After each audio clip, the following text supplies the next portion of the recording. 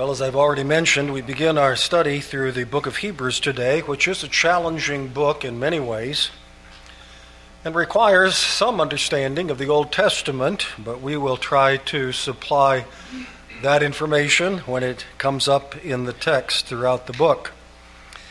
The book of Hebrews not only requires an understanding of the Old Testament, but it also completes a better understanding of the New Testament. And we will try to expound that properly as we move along. The book of Hebrews exalts Christ and the new covenant inaugurated by Christ. It warns against abandoning faith in Christ. It warns against having only a superficial faith in Christ. And it is indeed an exceedingly profitable portion of God's Word, so let us without ado begin. And today I'm going to approach this in three parts. First of all, understanding the big picture, and that's background. I think we need a little bit of that.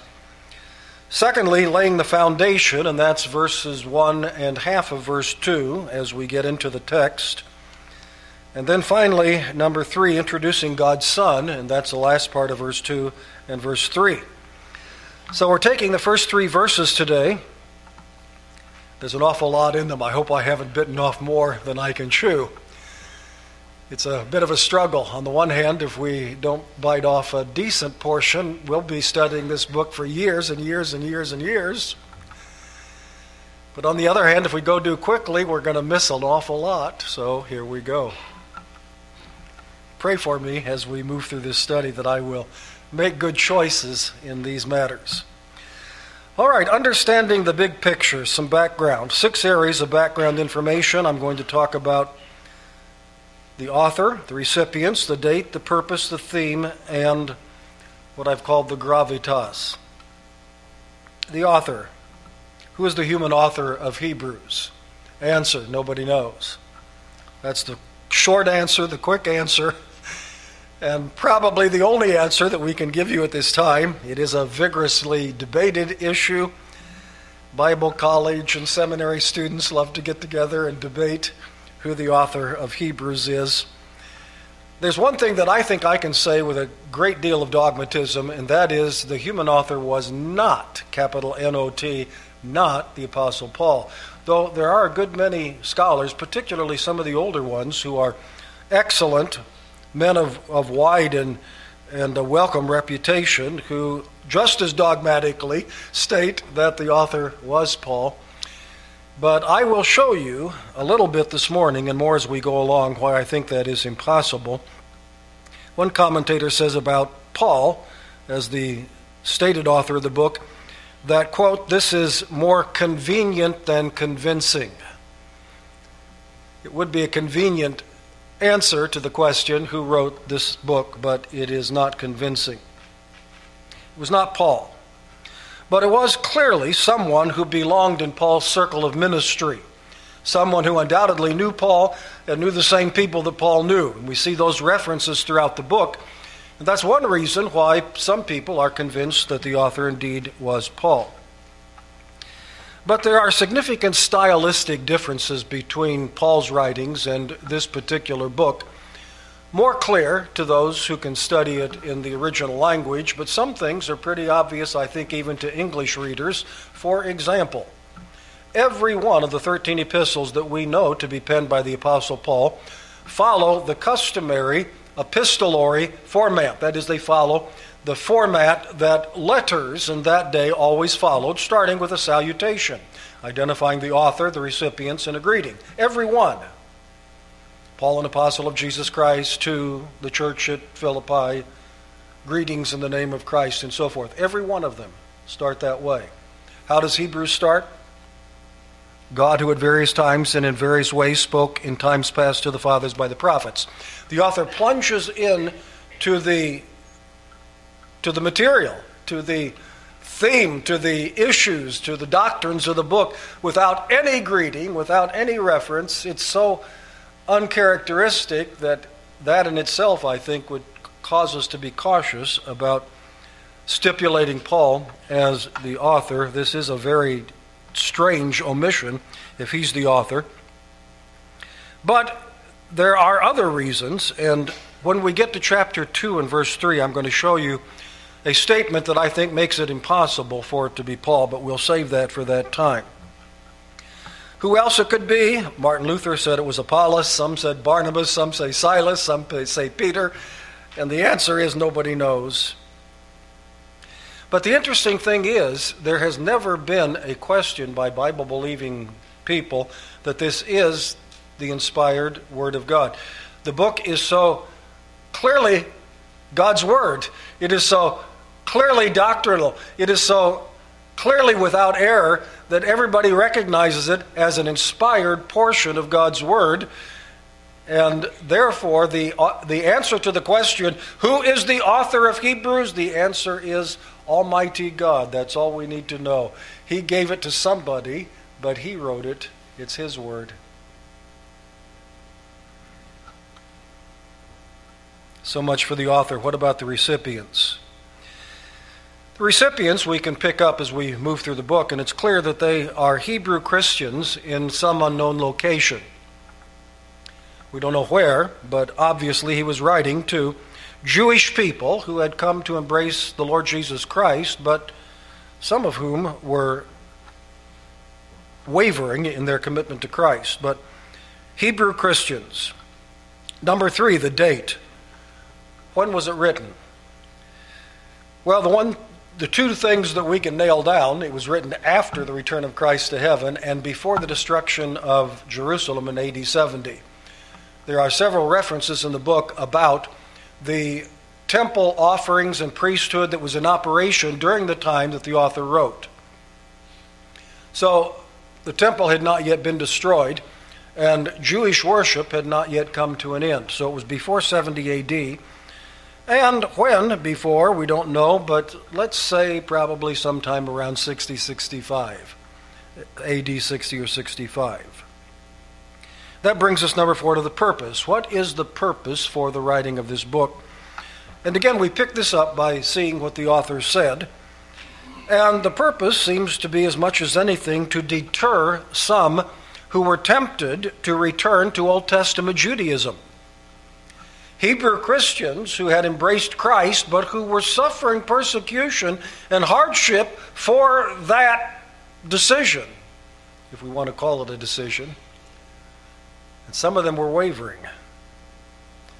And so the author of Hebrews writes to hold them firm in their embrace of Christ.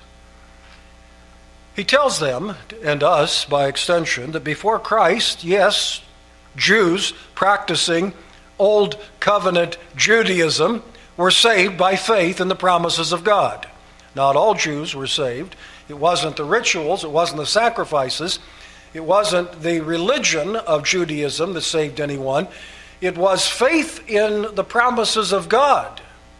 But those who had faith in the promises of God obediently and carefully followed Old Testament Judaism. So before Christ came, there were Jews who practiced Old Testament customs and religion, who were indeed saved by their faith in the promises of God. But now that Christ has come and fulfilled those promises, you can't turn back. In other words, it is not possible now, writes the author of Hebrews, to become a Jew practicing Old Testament customs and acting as if Christ has not come and being saved. You can't do that. Before Christ, many did, because Christ had not yet come. After Christ has come, you can't do that. You have to take the revelation that has been given, the additional revelation that has been given. Salvation is always by faith. It is by believing the revelation of God. God has revealed Himself in His Son. You can't reject the Son and go back and say, I like the old revelation but not the new revelation, and say, but I'm confident that I'm a child of God and going to heaven. No, you're not. No, you're not. No, you're not. It's a serious matter. Which brings us, number 5, to the theme, as we're still dealing with the background. And the theme, of course, relates to the purpose. And we could say the theme of Hebrews is Jesus Christ is superior to everyone and everything else that you might name. The title of my sermon today is The Exceeding Excellence of Christ. Jesus Christ is superior to everyone and everything else. And in the first several chapters, Paul, here, there I go, the author of Hebrews, it's easy to think so, but it wasn't. In the first several chapters, the author of Hebrews very clearly draws some contrasts. Jesus Christ is greater than the prophets, chapter 1, verses 1 through 3. Jesus Christ is greater than the angels, chapters 1 and 2. Jesus Christ is greater than Moses, chapter 3. Now, you can, if you think about it, those three right there, and the fourth one is Joshua. Jesus Christ is greater than Joshua, chapter 4, and the fifth one is Aaron. Jesus Christ is greater than Aaron and the Levitical priesthood. And if you think through that list, angels, Moses, or prophets first, angels, Moses, Joshua, Aaron, think about how Hebrew Christians, or even those who had not come to Christ, think about how Jewish people so highly regarded all of these. These were very, very, very important people, and in the case of angels, spiritual entities in their thinking. Highly, highly, highly regarded. Who could be greater than our prophets? Who could be greater than Moses? Who could be greater than Joshua, who led our forefathers into the promised land? Who could be greater than Aaron, that great high priest? Who could be greater than the angels who gave much of God's word in the old covenant days? And the answer is Jesus Christ. He's greater than the prophets. He's greater than the angels. He's greater than Moses. He's greater than Aaron. He's greater than Joshua. Jesus Christ fulfills everything these and the Old Covenant Scriptures prepared us for. That's the theme of the book of Hebrews. That brings me finally in background to what I've called the gravitas, the weight. How weighty is this epistle compared to others? How significant is this epistle compared to others? And indeed, I regard it as an epistle. Well, by size, it's pretty significant. It's 13 chapters and is therefore among the four largest epistles you will find in the New Testament. You've got 1st and 2nd Corinthians, Romans, and Hebrews that all roughly fall into that category. All the others are shorter. So according to size, it would certainly be a weighty epistle indeed. But I think even more importantly, in regard to theology, it is significant, highly significant, and I think can probably only be compared favorably with the book of Romans. Not that any part of God's word is not weighty. It is the word of the living God. Even the shortest epistles are very weighty indeed. It's God's word. But Hebrews is a highly significant portion of God's word. With it, we understand so much more. Without it, we would be so impoverished as to the totality of our understanding of truth. One final way to understand the gravitas of this book is for me to tell you that John Owen, the great Puritan theologian, wrote a 7-volume commentary on the book of Hebrews. My version is only 4 volumes. It was combined, but nothing is left out. But those 7 volumes were combined into 4 volumes when published by Pilgrim Publications back in, I think, the 1960s. Of those 4 weighty volumes, Volume 1 is entirely introduction. You don't even get to where we're getting this morning till you get to Volume 2. Aren't you glad that I didn't decide to take 1/4 of my study of the book of Hebrews with introduction? I could do it if I was following Owens It's certainly worthwhile, but I'm not going to do that. We're going to get right into the text this morning. So that brings me now to number 2, laying the foundation, back to verse 1.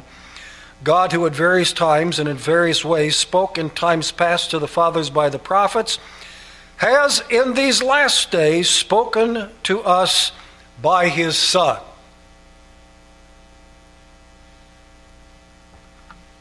And here's the foundation. It tells us how God speaks to men. I begin by pointing out the reality of biblical revelation. The writer of Hebrews tells us God spoke. God spoke in times past to the fathers by the prophets. God in these last days has spoken to us by his Son. We're so accustomed to the idea that God has spoken, we don't really understand, I think, the full significance of that. That is a tremendous truth. If indeed there is a God, and how can you look at this universe and not come to the conclusion that there was someone of immense power, immense wisdom, who created all this? Frankly, I don't have enough faith to be an atheist. I can't explain this universe that we live in by anything other than the reality, the existence of an almighty God. But what if God had never revealed himself? What if God had never spoken? What if there was indeed this great God and he made all this and said, figure it out for yourselves? But God didn't do that. God chose to speak to humankind. That is of immense significance. That ought to call forth our greatest thanksgiving and praise. God spoke. God has revealed himself. And furthermore, these statements tell us that whatever was spoken by the prophets was indeed spoken by God. It has, in that short condensed form, a description of the Bible, which is at the same time the Word of the living God and the Word of human authors. The human elements trip some people up. How can it be perfect? How can it be infallible? How can it be totally accurate if sinful, fallible human men were the ones who penned it? Because it is not just the word of men. It is that. But it is the word of men as the word of the living God spoke through them. God spoke by the prophets, or more literally, in the prophets. Actually, he was within them. And then God spoke to us by his Son. And he was certainly in the Son. And therefore it is the infallible, inerrant Word of the living God as originally given. God has spoken. God has revealed himself. God has revealed a certain portion of his will to us. Whatever was spoken by the prophets that God chose was spoken by God himself. Therefore, we need to pay attention to what is the word of this great, powerful, majestic, eternal God who created this universe. He's given us revelation about himself. Pay attention to it. Now, what is the methodology of biblical revelation? After having looked at the reality of biblical revelation, God spoke. But how did he speak? What is the methodology of biblical revelation? And our text tells us, number 1, how God spoke in the past, and number 2, how God speaks in the present. How God spoke in the past, in times past, or long ago, as it's sometimes translated. God, who at various times and in various ways spoke in time past to the fathers by the prophets. There's the answer. He spoke in time past to the fathers by the prophets. How did God speak in the past? To his chosen people. The fathers refer to the fathers of Israel. He spoke to the fathers, his chosen people, through his chosen prophets. He spoke by his prophets, or in his prophets. And he did that, we read, in successive portions. My translation says various times, but that probably would be better translated in many portions.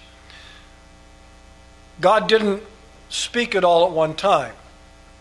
A little here, a little there, a little more here, a little more there. Sometimes he gave an entire book to a prophet, but many times even the prophecies that we have written by the prophets came to them in several different segments.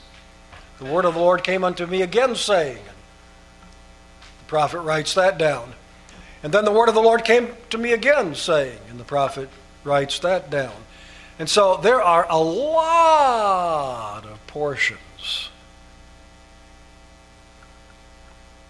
Many books. 39 Old Testament books as we count them. And I say as we count them because the Hebrew people didn't count them quite the way we did. We've divided some of the long ones. We have 1st and 2nd Samuel, 1st and 2nd Kings, 1st and 2nd Chronicles. They just have the book of Samuel, the book of Kings, the book of Chronicles. So there are different ways of counting them. But many books, and in those books, many portions over a period in the Old Testament of 1,500 years and at least 44 identifiable human authors, and yet all of that revelation came to a screeching halt 400 years before the coming of Christ. That's known as the 400 silent years. And so the revelation began about 2,000 years before Christ came, and God spoke, and God spoke, and God spoke, and God spoke. And God had chosen prophets that he used to give us another portion, another portion, another portion.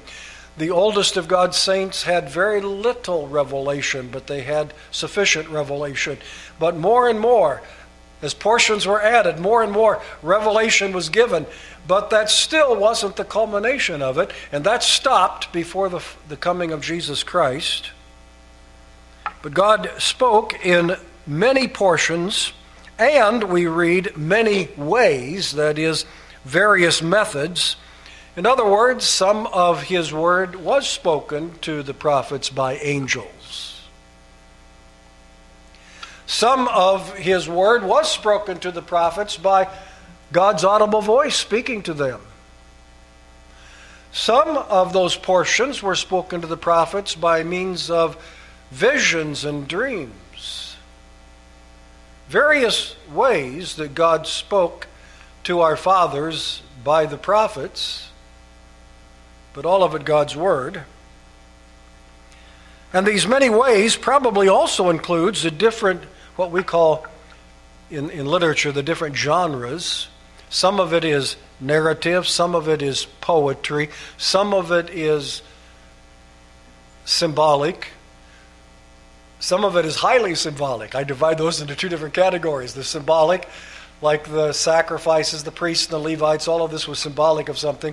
And then you get into what we call the apocalyptic literature, where the symbols just are almost unfathomable, but there they are, and they're given to us to reveal something of God's truth to us. And so God spoke in various portions, in various ways to the fathers by the prophets. That's how God spoke in the past. But now there's an even better way. How has God spoken to us in the present? He tells us, has, verse 2, in these last days spoken to us by his Son.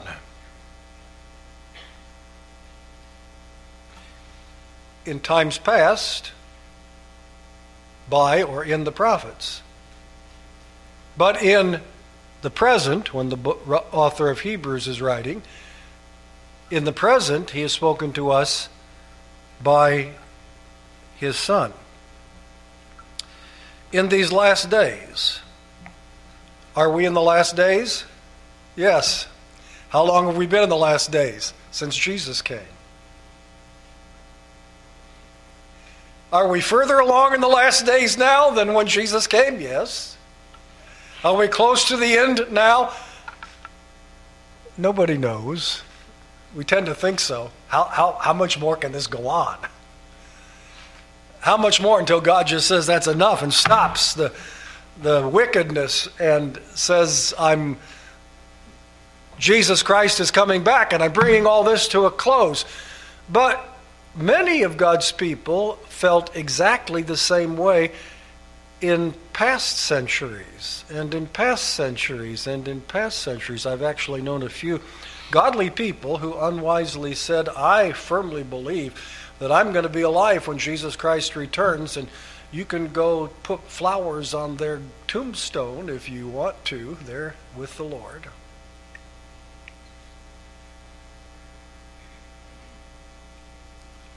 But we're in the last days and have been since the coming of Christ. In other words, God divides history into two parts, before Christ and after Christ. Come to think about it, that's the way our calendar works. In spite of the people who hate it, you can't even write a date without some reference to Jesus Christ, though most people don't pay any attention to that. But everything in our world history is either BC or AD. Jesus Christ is so significant that God said, I'm going to put down a perpetual reminder that he is the focal point of history, and there are only two parts to human history, everything that happened before Christ and everything that happens after Christ until he comes again. That's it. And in the former days, God spoke to the fathers by the prophets, and in these last days, he's spoken to us by his Son. And the Son, therefore, is clearly superior to the prophets. There's the first superiority. Now, was Jesus Christ a prophet? Yes, he was, but he was more than a prophet. He was a prophet, but he wasn't a prophet on the same level as great and revered prophets, particularly revered by the Jews, like Moses, like Isaiah, like Elijah. Great prophets. But here is a prophet, priest and king, but here is a prophet who is superior to all the other prophets, and what he has spoken is final. All the other prophets spoke a portion of God's revelation leading up to the coming of Christ, the fulfillment of all of this revelation. But when Christ came, that completed the fulfillment. And frankly, there is nothing more to add. If you know somebody who is getting revelations from God and adding more revelation to what God has given, he is badly mistaken. Don't you pay him any attention, because now that Jesus Christ has come, the revelation is complete. That's what this tells us. In the past, he spoke by the prophets. In these last days, has spoken to us by his Son. By his earthly presence, by his incarnation, he revealed much truth about God just in being the God-man, the perfect man, like the sinless Adam. There never was a man like that. How do you explain a man like that? Only because he's the God-man. What a revelation. But by what he said. The spoken word of Christ is the word of the living God, and it is the culminating word, the final word. And through what he said through his chosen representatives, because Jesus Christ himself said, I can't reveal everything to you at this time, but when I'm gone, I'll send the Holy Spirit, and he shall teach you things to come, that is, the rest of the things that I didn't give you while I was upon the earth. And so his chosen representatives, the apostles and New Testament prophets, completed the remainder of what Jesus Christ revealed, and then when they gave us all of that, the final amen is said, the canon is closed, the revelation is over, the book is done, there is no more. Now we read what God has given. Now we study what God has given. Now we listen to explanation for what God has given, but we're not looking for any more. For more than 2,000 years, God's people were still saying, wonderful what you've given, but give us some more. It's wonderful what we have, but give us some more. We need more. We need more. We need more. And now God's people who understand say, we don't need a bit more. We've got it all. It all came with Jesus Christ. And there's nothing more beyond this. Jesus Christ, in his person and in the revelation he gave, is God's final word to man. if you won't take this, you're doomed. There is no more. If you're not happy with this, you're in trouble, because God isn't going to give you anything else that's going to make you any happier. He's given everything that he intends to give to mankind. It's here for us. So that brings me now, we've covered understanding the big picture, background. We've covered laying the foundation, how God speaks to men. And now we're going to spend the remainder of our time dealing with introducing God's Son. And that's the last part of verse 2 and verse 3. Whom, speaking of the Son, verse 2, he has appointed heir of all things, through whom also he made the worlds. Who, verse 3, being in the brightness of his glory, and the express image of his person, and upholding all things by the word of his power, when he had by himself purged our sins, sat down at the right hand of the majesty on high. That's where we're going to stop, even though there's a comma in my Bible at that point, because linguistically the sentence goes on to finish at the end of verse 4, but thematically that pretty much takes us to where we need to go in the revelation of the Son. And then verse 4 begins to set up this theme of comparing Christ to the angels. It introduces that in verse 4 and completes that in the next several verses. So now, we look at this, introducing God's Son. And the Son of God is impossible to describe fully just because God is impossible to describe fully. The Son of God is impossible to understand fully because what human being can understand Almighty God fully? None can. But there are several statements here which, taken together, paint a pretty comprehensive portrait of who God's Son truly is. Maybe one or two statements might still leave some questions unanswered, but by the time you get to the last of them, there's not much left to wonder about. What are the 7 statements? I'll give them to you and then I'll go back and explain them fairly quickly. 7 statements. Number 1, he is heir of all things. Number 2, he is creator of all things. Number 3, he is eternal deity. Number 4, he is the supreme revelation of God. Number 5, he is the supreme administrator in this world. Number 6, he is the ultimate sacrifice for sin. And number 7, he is the supreme ruler. Number 1, he is heir of all things.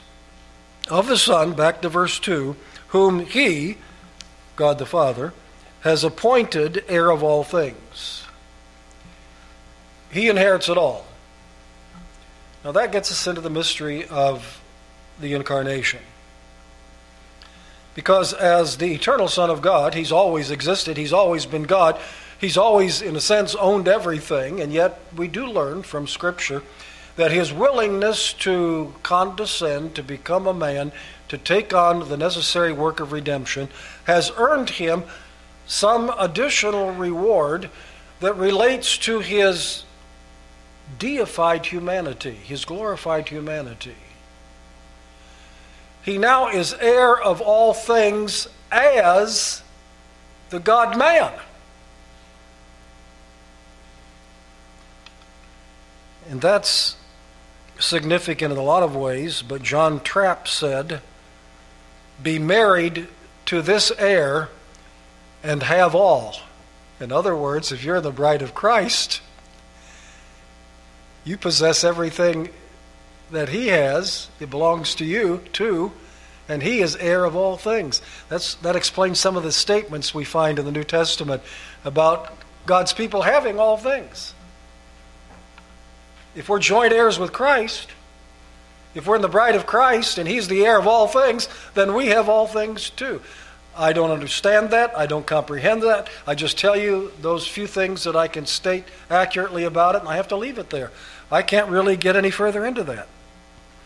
But in some way, Jesus Christ earned the reward of being bequeathed all things because of his incarnation and the work that he did. Paul talks about that in Philippians chapter 2.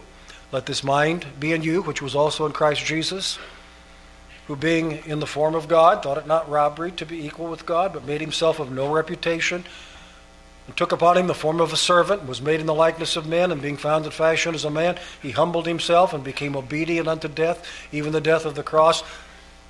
Wherefore, or therefore, depending on what translation you have, God has highly exalted him above all things as a result of his condescension, and given him a name which is above every name, that at the name of Jesus every knee shall bow and every tongue confess that Jesus Christ is Lord, to the glory of God the Father. He is the heir of all things. Number 2, he is the creator of all things. Again, verse 2, not only whom he has appointed heir of all things, but this statement, through whom also he made the worlds. God made this universe through the instrumentality of the Son.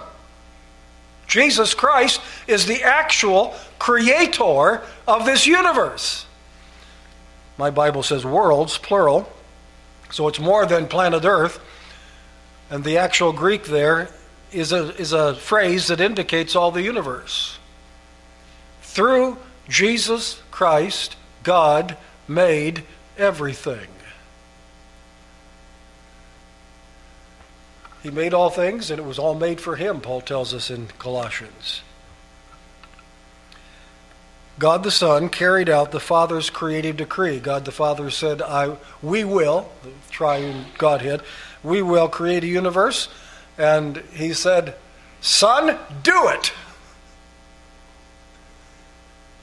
And the Son said, let there be light, and there was light.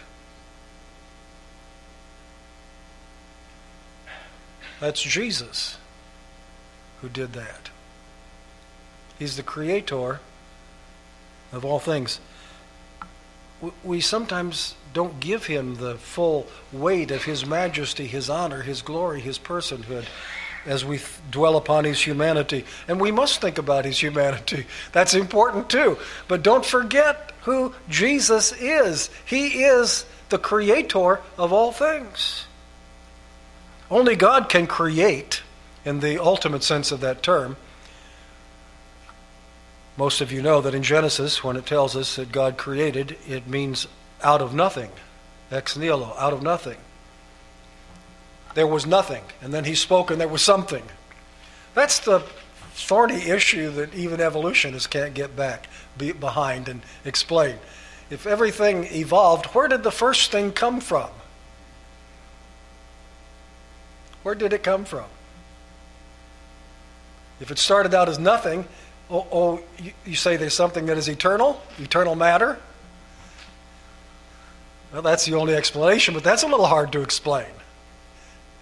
Something material that is eternal? That's pretty hard to explain. So, at one time there was nothing, and now there is something. Where did the something come from that used to be nothing? There's only one explanation for that.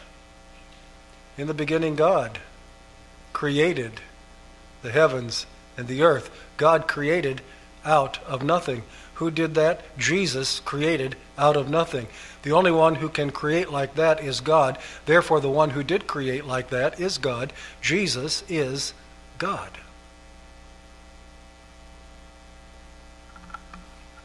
Number 3, if that weren't clear enough, he is eternal deity, verse 3, who being the brightness of his, God's glory. The brightness of God's glory.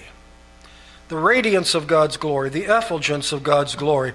God's glory is the visible manifestations of his nature. It's what God reveals about himself. And Jesus is the radiance of God's glory. He who radiates the nature of God is God. No one else can radiate the nature of God.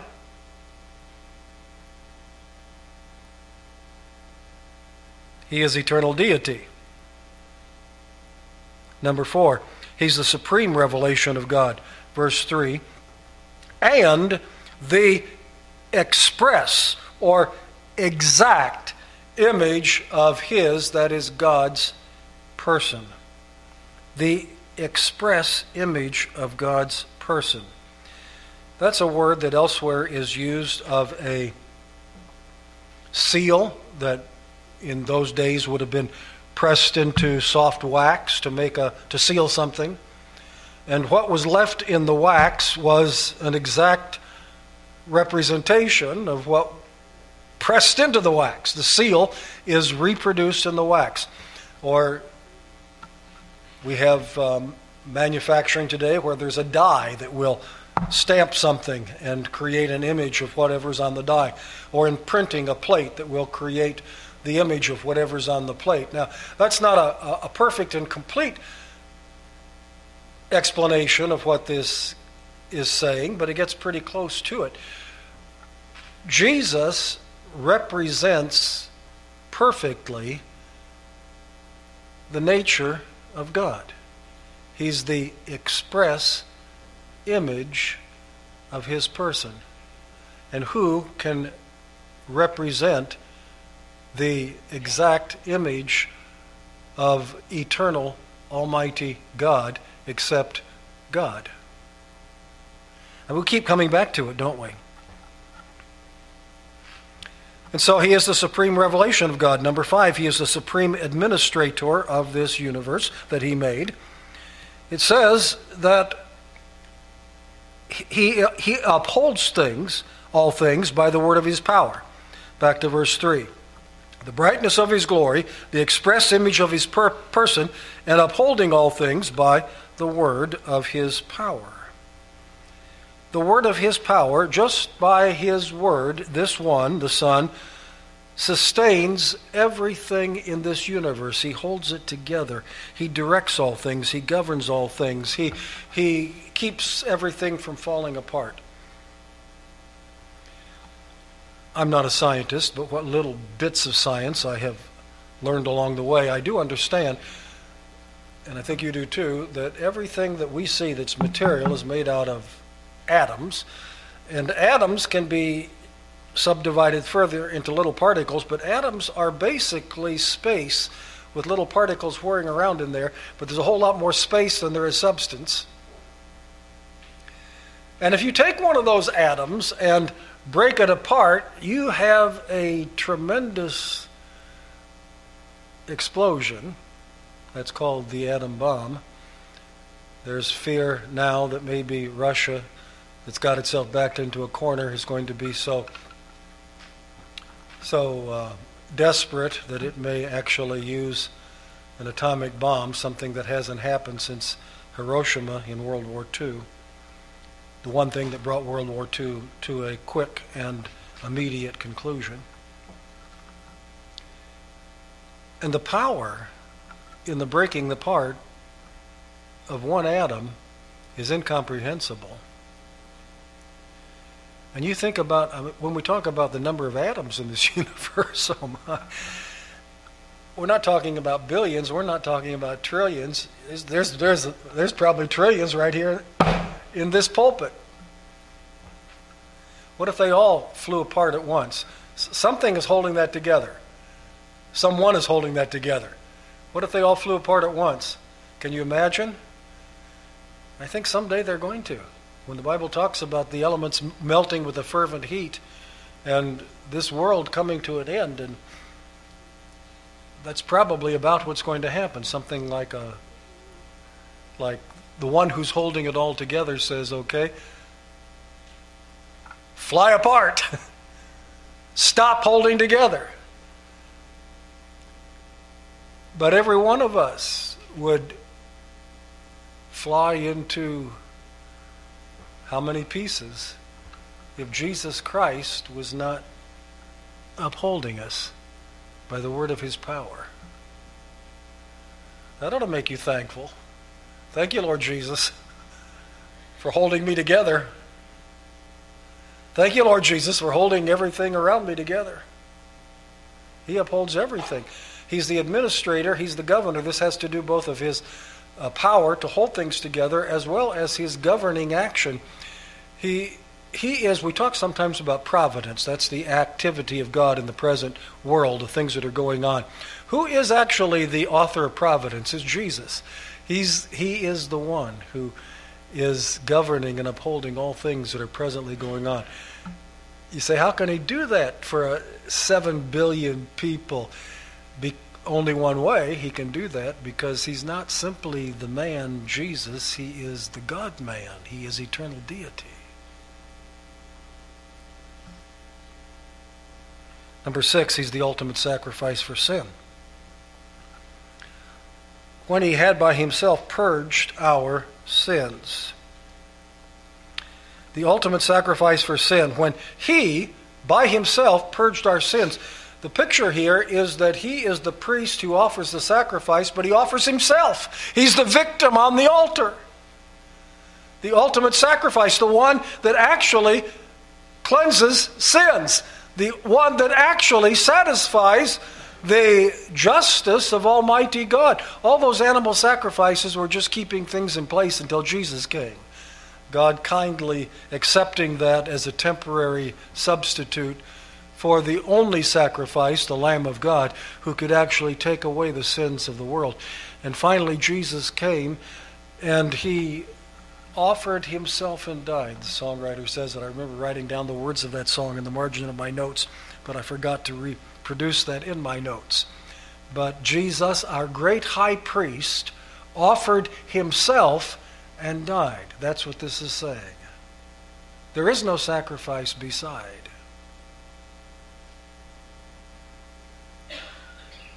He is the ultimate sacrifice for sin. And then number 7, he is the supreme ruler. Finally, when he by himself purged our sins, he sat down at the right hand of the Majesty on high. Have you ever thought about the fact that the Levitical priests never sat down while they were on duty? There's some beautiful furniture in the tabernacle and temple, but there's not a single chair, a single bench, a single place to sit. Why?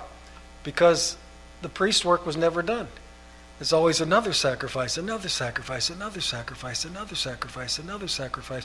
All of that repetition pointing to the fact that these animal sacrifices couldn't really do the job. But when Jesus died on the cross, he said, "It is finished." And he offered the perfect sacrifice, and then he rose from the dead and he ascended back to heaven. And he sat down. Work is done as far as the work of atonement is concerned. But where did he sit down? At the right hand of the throne of God. Where did he sit down? On the throne of the universe. Where did he sit down? In the place where he is recognized as King of kings and Lord of lords.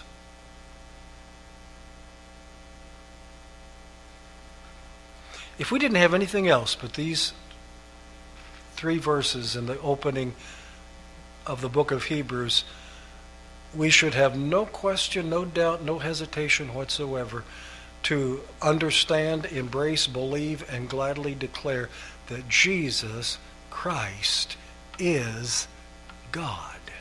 You don't believe the Bible if you don't believe that.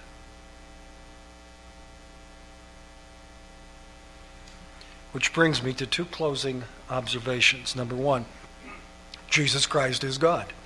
That's basic, that's foundational, and that's essential.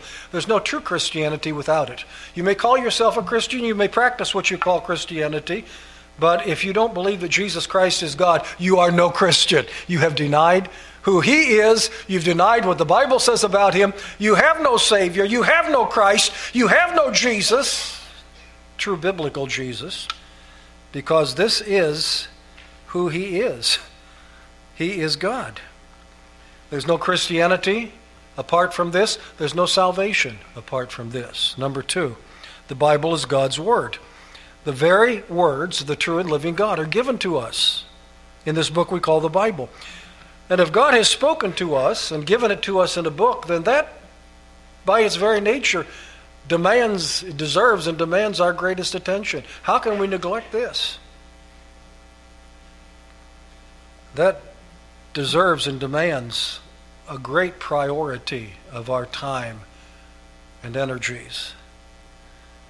That deserves and demands that we read God's Word in private, that we read God's Word in our homes, that we come to church to hear God's Word explained. That demands that we insist that our churches be Bible-centered churches. It's clear that there is a lot of Christianity that's going on today that pays so little attention to the Bible that people that attend church regularly can be almost totally ignorant of what the Bible says. Some of you are nodding your heads. Some of you are nodding your heads by personal experience. You've been there, done that. You've been in some of those churches. You know what I'm talking about. But if God has spoken, and this says He has, if the Bible is God's Word, and this tells us it is, then we better give that our highest priority. And when we gather to worship God, we worship the God who has revealed Himself in the Bible. We worship God by learning the revelation that He has given, studying it more carefully, and believing it more fervently. And that's the way we worship God, in spirit and in truth. I tell you one more. No, I won't tell you this. The time is gone. So we'll just stop right there. Shall we pray? Father, thank you for giving us this book. We are debtors. We are responsible for what we have been given. Help us to treat it with the utmost respect and unwavering faith as we ask it in Jesus' name. Amen.